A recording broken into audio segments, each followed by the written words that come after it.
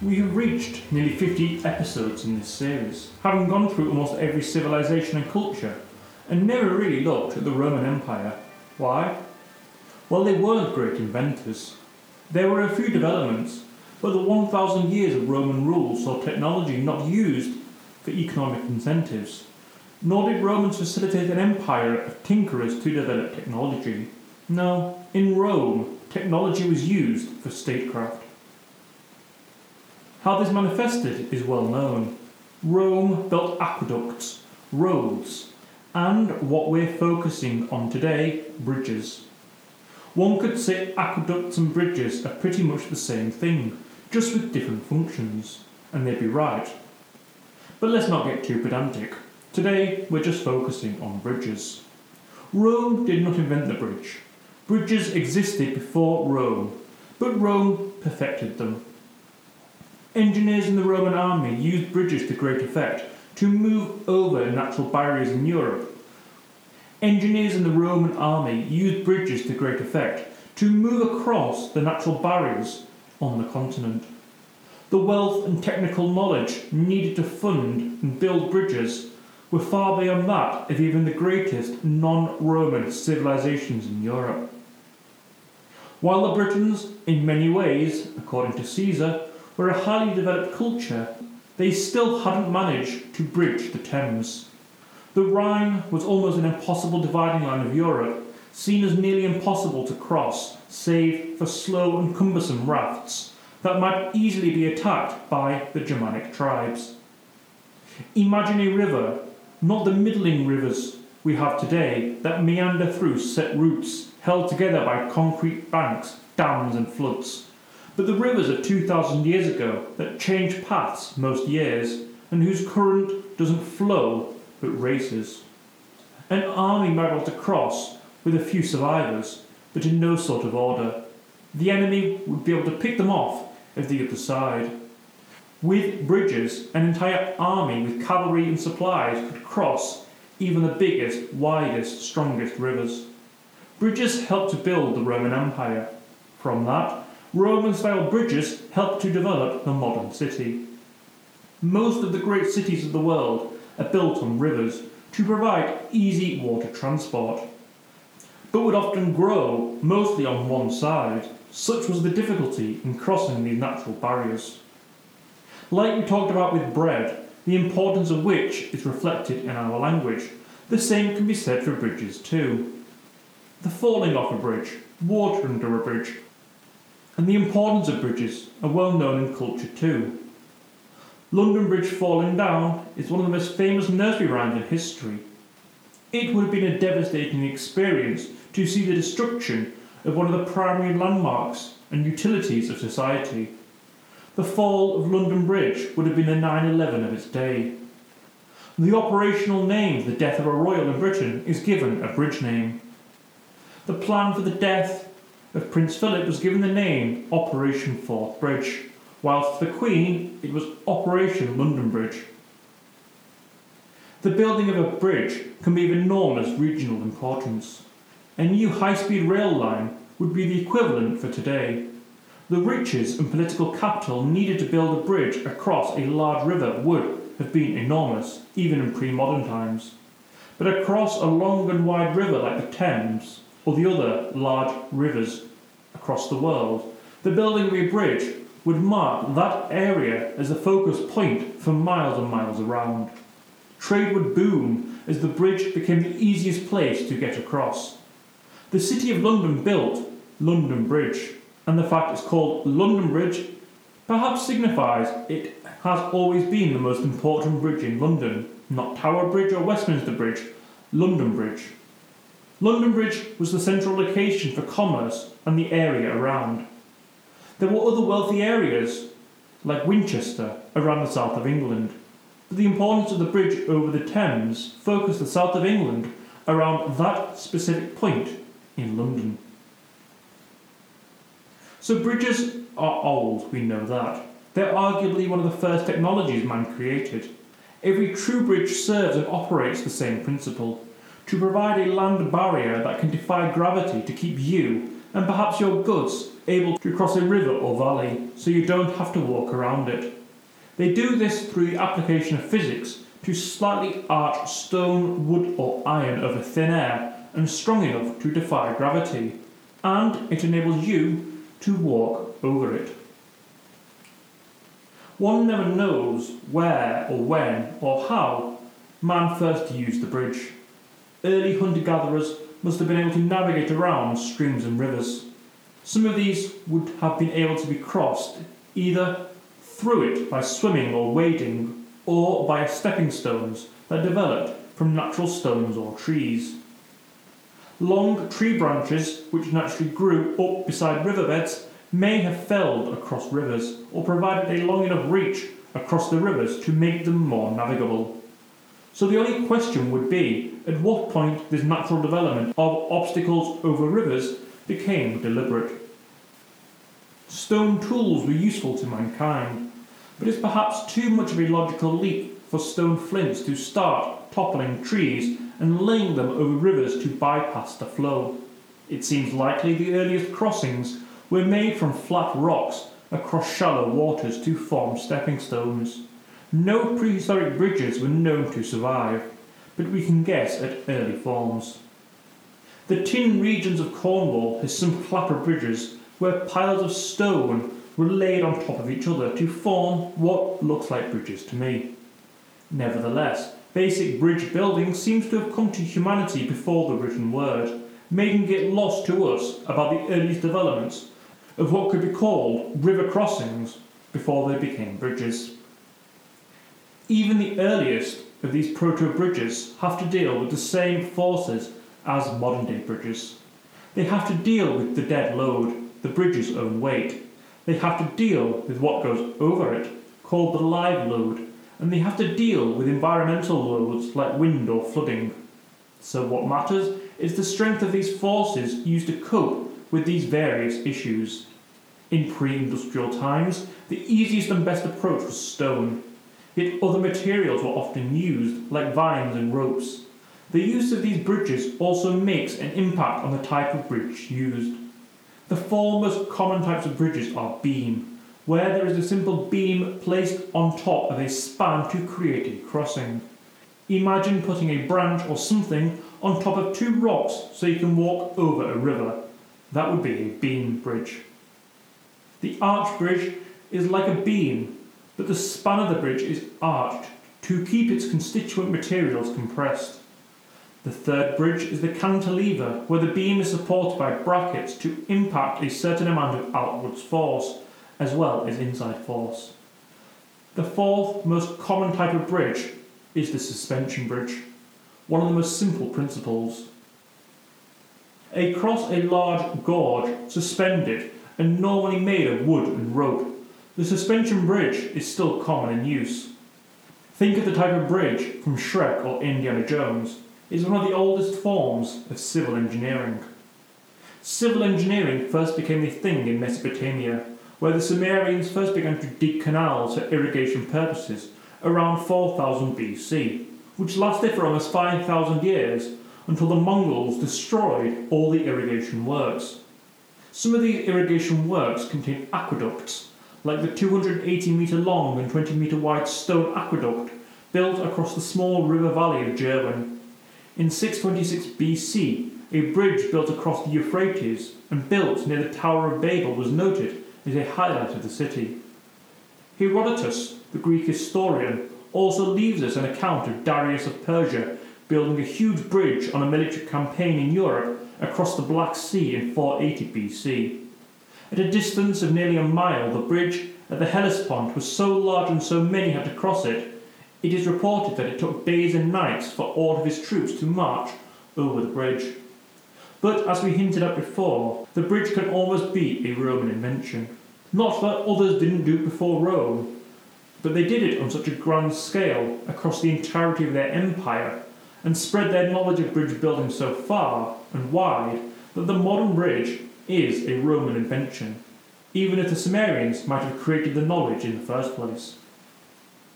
The first Roman bridge we know of was the Pons Sublicius, said to have been defended against the Etruscans from invading in the 6th century BC.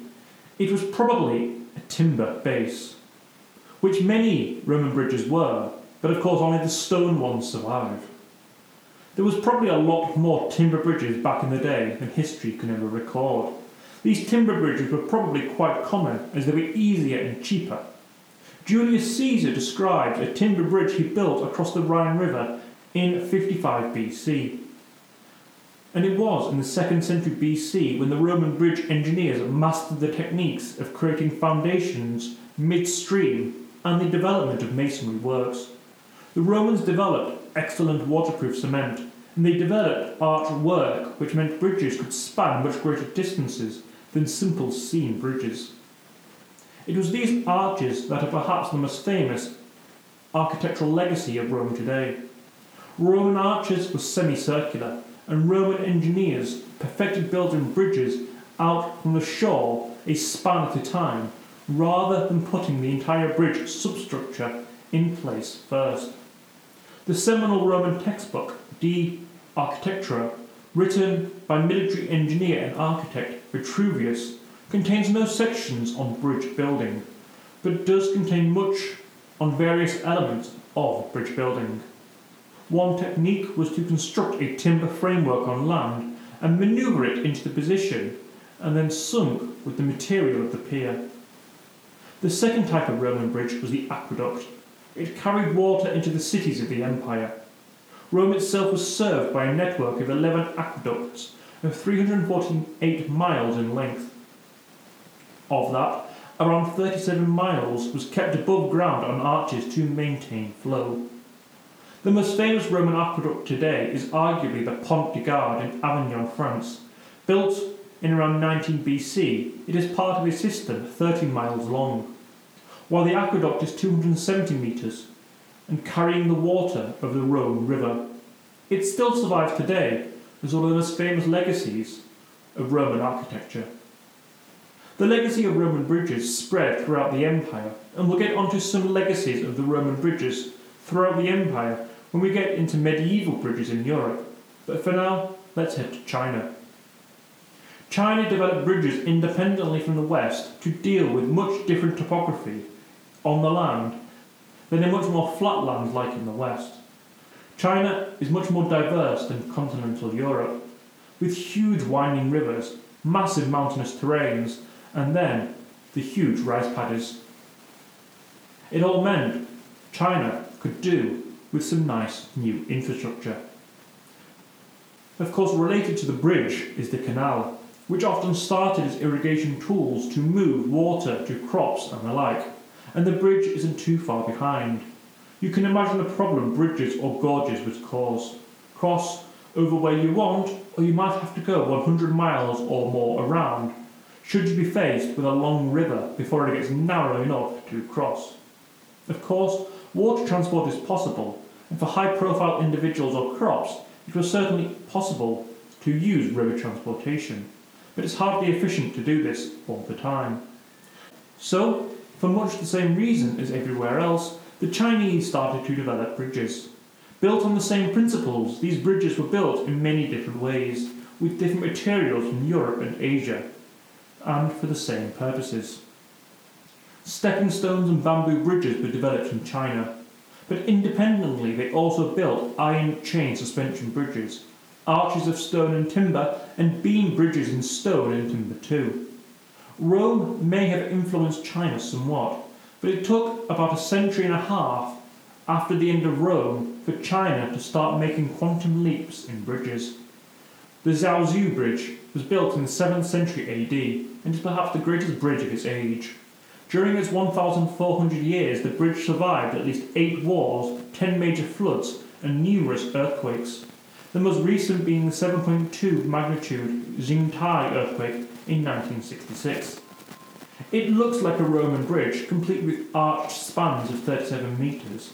It has had many imitators, and over the centuries, the Chinese developed bridges in much the same image. This should be no surprise. As Europe was engulfed in the post-Roman kerfuffle, the Chinese Song dynasty grew leaps and bounds, developing all sorts of things. Cantilevering bridges in the 10th century were built, while suspension bridges were built across China's great gorges, showing the Chinese beginning to master their landscape before Europe managed to do so. Turning back to Europe, it should come as no surprise that Romans took their bridges all the way across the empire. The longest lasting legacy of Roman bridge building is perhaps the City of London. Built on the side of the Thames, it grew the area into a site of trade and commerce the likes of which the world had never seen before. London goes back in some stories to the Celts, and there is certainly evidence of settlement pre-Roman times on the banks of the Thames. A few miles upstream, and there were fords across the river in use. But it was in the invasion of the Romans, who brought their new technology of roads and bridges, who would leave London, perhaps its greatest Roman legacy. The first London Bridge was probably a pontoon-type bridge to connect Kent Port to Colchester. In 50 AD, a bridge was rebuilt a little further upstream. A strong settlement grew up around the north of the bridge, and it was called Londinium. The bridge was most likely destroyed by Boudicca, but rebuilt and offered uninterrupted mass movement of foot, horse and wheeled traffic across the Thames. But it was the collapse of Rome that caused everyone trouble. The knowledge of how to build and maintain these types of bridges collapsed too. China gained the lion's share of technological advancement. Persia and China built huge bridges during the medieval era as Rome floundered. London Bridge, after Roman withdrawal, fell into disrepair, and a millennia-long economic depression hit Europe. China and India developed chain suspension bridges by the 8th century, and Europe looked a long way behind. Yet a curious event, often called the Renaissance of the 12th century, occurred where, during the High Middle Ages, a wave of technologies and learnings hit Europe. Perhaps partly a result of the trade and commerce from the Crusades, and the translation of Greek works bringing back forgotten knowledge, as well as some Islamic learnings coming to Europe, a series of new technologies like windmill and the paper were introduced. It also led to a renewed interest in bridge building, and here we turn to the Pont d'Avignon. Started in 1179, it was the first real medieval engineering project in Europe which matched that of Rome. London Bridge was repaired and rebuilt to some extent. The Thames became hard enough to cross that kingdoms were created around the Thames, with the Thames representing the natural barrier. It is said that Alfred the Great rebuilt the bridge in part of his fight against the Vikings, but then disaster struck. In 1014, tradition goes, London Bridge was destroyed by Olaf of Norway to divide up the Danish forces who held the city of London and Southwark to the south. It is thought that the song London Bridge is Fallen Down could come to some extent from this incident. The horror and the impact it would have had on the people of London as their economic heart and soul, the bridge that made the city what it was destroyed. And there's a part of me that would like to believe that the Londoners of the day thought this event was so important that the best way to memorialise the loss of something so profoundly important to their way of life was to encode the tragedy into perhaps the most famous nursery rhyme in the English-speaking world. The bridge was rebuilt by William the Conqueror, and subsequently needed to be rebuilt by William II, and in 1209, as we saw earlier, European technology had finally reached the levels where a more permanent structure could be put in place. The flourishing of medieval Europe spread across the continent: London, Avignon and Florence. Florence was the home of the Renaissance, and the Ponte Vecchio, attributed to Taddeo Gaddi, built an extremely shallow bridge where the arches would only rise 4.4 metres, but it allowed the bridge to be double-decked. As the Renaissance met with the Enlightenment, bridge building in Europe went through a change too. The start of the Enlightenment saw traditional masonry continue, and with the Renaissance seeing theories evolve about the strength of materials and the nature of forces acting upon them, bridge building would see a change, but it would take time. These new techniques and intrigues would take the Industrial Revolution for them to start making a huge impact. The idea in using iron bridges in the mid to late 18th century began to be thought of amongst English bridge builders. Thomas Pritchard of Salisbury produced a series of 3 bridge designs. The third was a design for a cast iron bridge between Madeley and Broseley. It would be this design that would become perhaps the most monumentally important bridge in England, since at least London Bridge. The iron bridge at Colebrook Dale built was erected in only 3 months. Cast iron was stronger than stone and most timbers, and it had a greatly improved compressive strength. Within just a few years of being built, iron bridges would be springing up across much of industrial England. Thomas Telford and John Rennie were 2 of the greatest civil engineers of their day. The Industrial Revolution saw a need and a demand for huge amounts of bridges needing to be built to better connect the flourishing trade on land. The first demand was for canal aqueducts. We talked about the Bridgewater Canal in the canal episode, and the Barton Aqueduct was a model for all canal aqueducts to follow. Canals had to go over rivers and gorges on a flat level. The transport revolution that started in England with the canals and ended with the railway mania would not have been possible without the building of great bridges. Large gorges and rivers were crossed, creating more and more shortcuts for the canals and then railways. And bridges are of course adaptable and used for all different things, for people, horses and carts, boats and rails. The Industrial Revolution added a spurt of civil engineering, primarily in England, and then spread to Britain, which helped to initiate the strongest period of bridge building in at least 2 millennia since the Romans arrived. This time in Britain, the bridges were made from domestic knowledge, with domestic materials, for civil domestic purposes.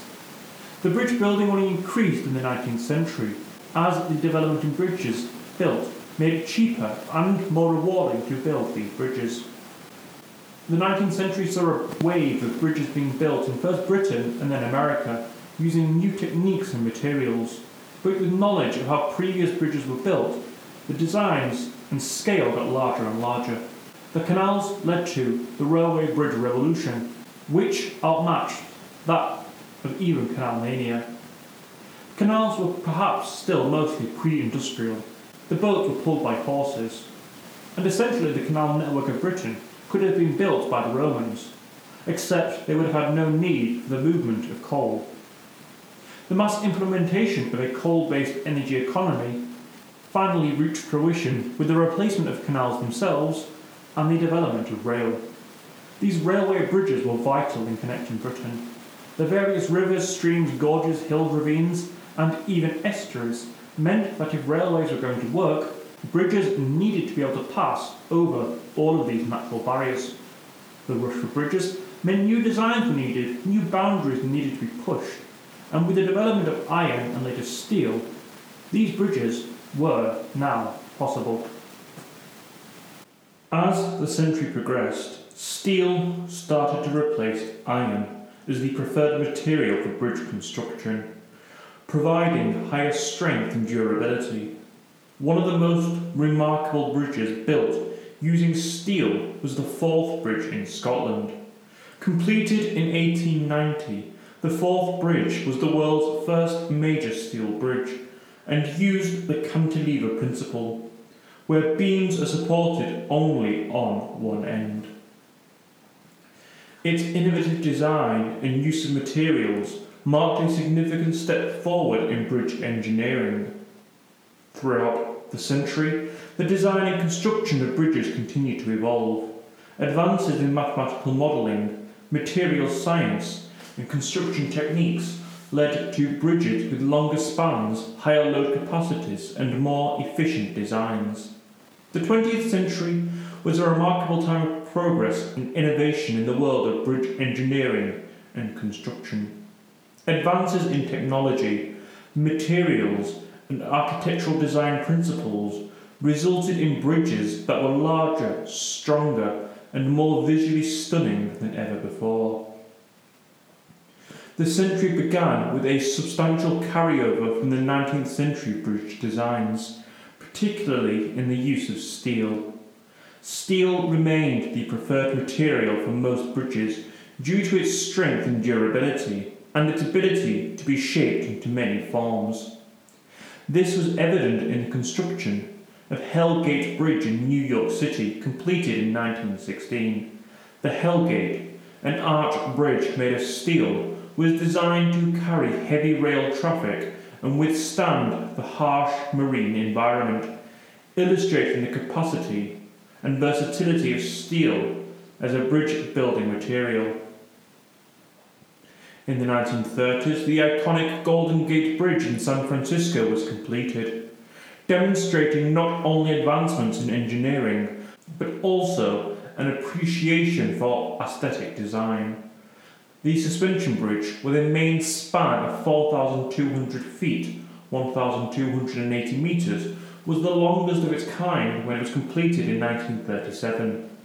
It showcased how suspension bridges could accommodate large spans, and the characteristic international orange colour underlined the increasing importance of aesthetics in bridge design. Throughout the century, concrete, specifically reinforced and pre-stressed concrete, also gained popularity for bridge construction. Pre-stressed concrete, developed in the 1940s, allowed for thinner, lighter structures and longer spans, revolutionising the bridge construction industry. An example of this is the Gladstone Bridge in Sydney, Australia. When it was completed in 1964, it was the world's largest concrete arch bridge. The development of cable-stayed bridges was another significant milestone in the 20th century. They presented an alternative to suspension bridges, capable of spanning similar distances, but requiring less materials. The construction of the Normandy Bridge in France in 1995, with a central span of 2,808 feet, 856 metres, marked a new era for this type of bridge design. The 20th century also saw an increasing emphasis on bridge safety and longevity. After several high-profile bridge failures, such as the Tacoma Narrows Bridge collapse in 1940 and the Morandi Bridge in 2018, engineers around the world focused on making bridges safer. Techniques such as aerodynamic testing, non-destructive evaluation methods, and finite element modelling became commonplace in bridge design and maintenance. Bridges of the 20th century also mirrored societal changes. They became symbols of cities, representing local culture and identity. The Sydney Harbour Bridge, completed in 1932, not only facilitated transportation, but became an iconic symbol of Sydney and Australia as a whole. The history of bridges are a history of materials. The future of bridges are materials too. From lumber, stone, iron, steel, bridges of the future may be built with graphene. Graphene is a carbon-based material, stronger 200 times than steel by weight. It will allow for a whole host of future uses, but bridge building could be one of them. It could enable more expansive bridges to be built for cheaper. It could allow new designs that spiral. Graphene is also a superconductor, meaning photovoltaic cells could be sprayed onto the surface of the bridge, allowing it to make energy. A graphene bridge could self-produce energy, allowing it to run autonomously. Imagine Tower Bridge in London, but built with graphene. The bridge lift could be entirely self-powered. With graphene, only an atom thick, the room needed for bridges would be a lot less. Pedestrian bridges using graphene could have minimal footprints, allowing for easy connections in only limited space. There is no doubt in my mind that graphene will change bridges as profoundly as iron and steel did in previous centuries. Composite materials such as carbon fibre reinforced polymers and fibre reinforced plastics are increasingly being used in bridge construction due to their high strength to weight ratios and resistance to corrosion. This makes them ideal for use in environments that are harsh or hard to reach for regular maintenance. Self-healing concrete. Researchers are developing a type of concrete that can repair itself using bacteria or polymers. When cracks form, these elements within the concrete are exposed to water and air, triggering a reaction that fills in the cracks, thereby increasing the lifespan of the structure. Ultra High Performance Concrete. UHPC is a new class of concrete that is exceptionally durable and resistant to weathering. With high compressive and tensile strength, this can lead to bridges with longer lifespans and lower maintenance requirements. As 3D printing technology advances, it's increasingly being explored for use in large-scale construction, including bridges. 3D printing can allow for the creation of complex, custom designs that are difficult or impossible to produce with traditional manufacturing and construction methods. Modular and prefabricated construction. This approach involves constructing components of the bridge off-site and then transporting and assembling them on-site. It can lead to more efficient construction processes and reduced disruption at the construction site. Sustainability. There's an increasing emphasis on ensuring that bridge construction is environmentally friendly. This includes using sustainable materials, minimising waste during construction, and considering the total life cycle impact of the bridge from construction to demolition. Smart bridges. The concept of smart bridges involves integrating sensors and other technology into the bridge itself. These can monitor the health of the bridge, detect structural issues early, and provide real-time data about traffic patterns. Artificial intelligence and machine learning can then use the data from the smart bridges to predict when maintenance will be needed, identify potential problems before they become serious, and optimize traffic flow in real time.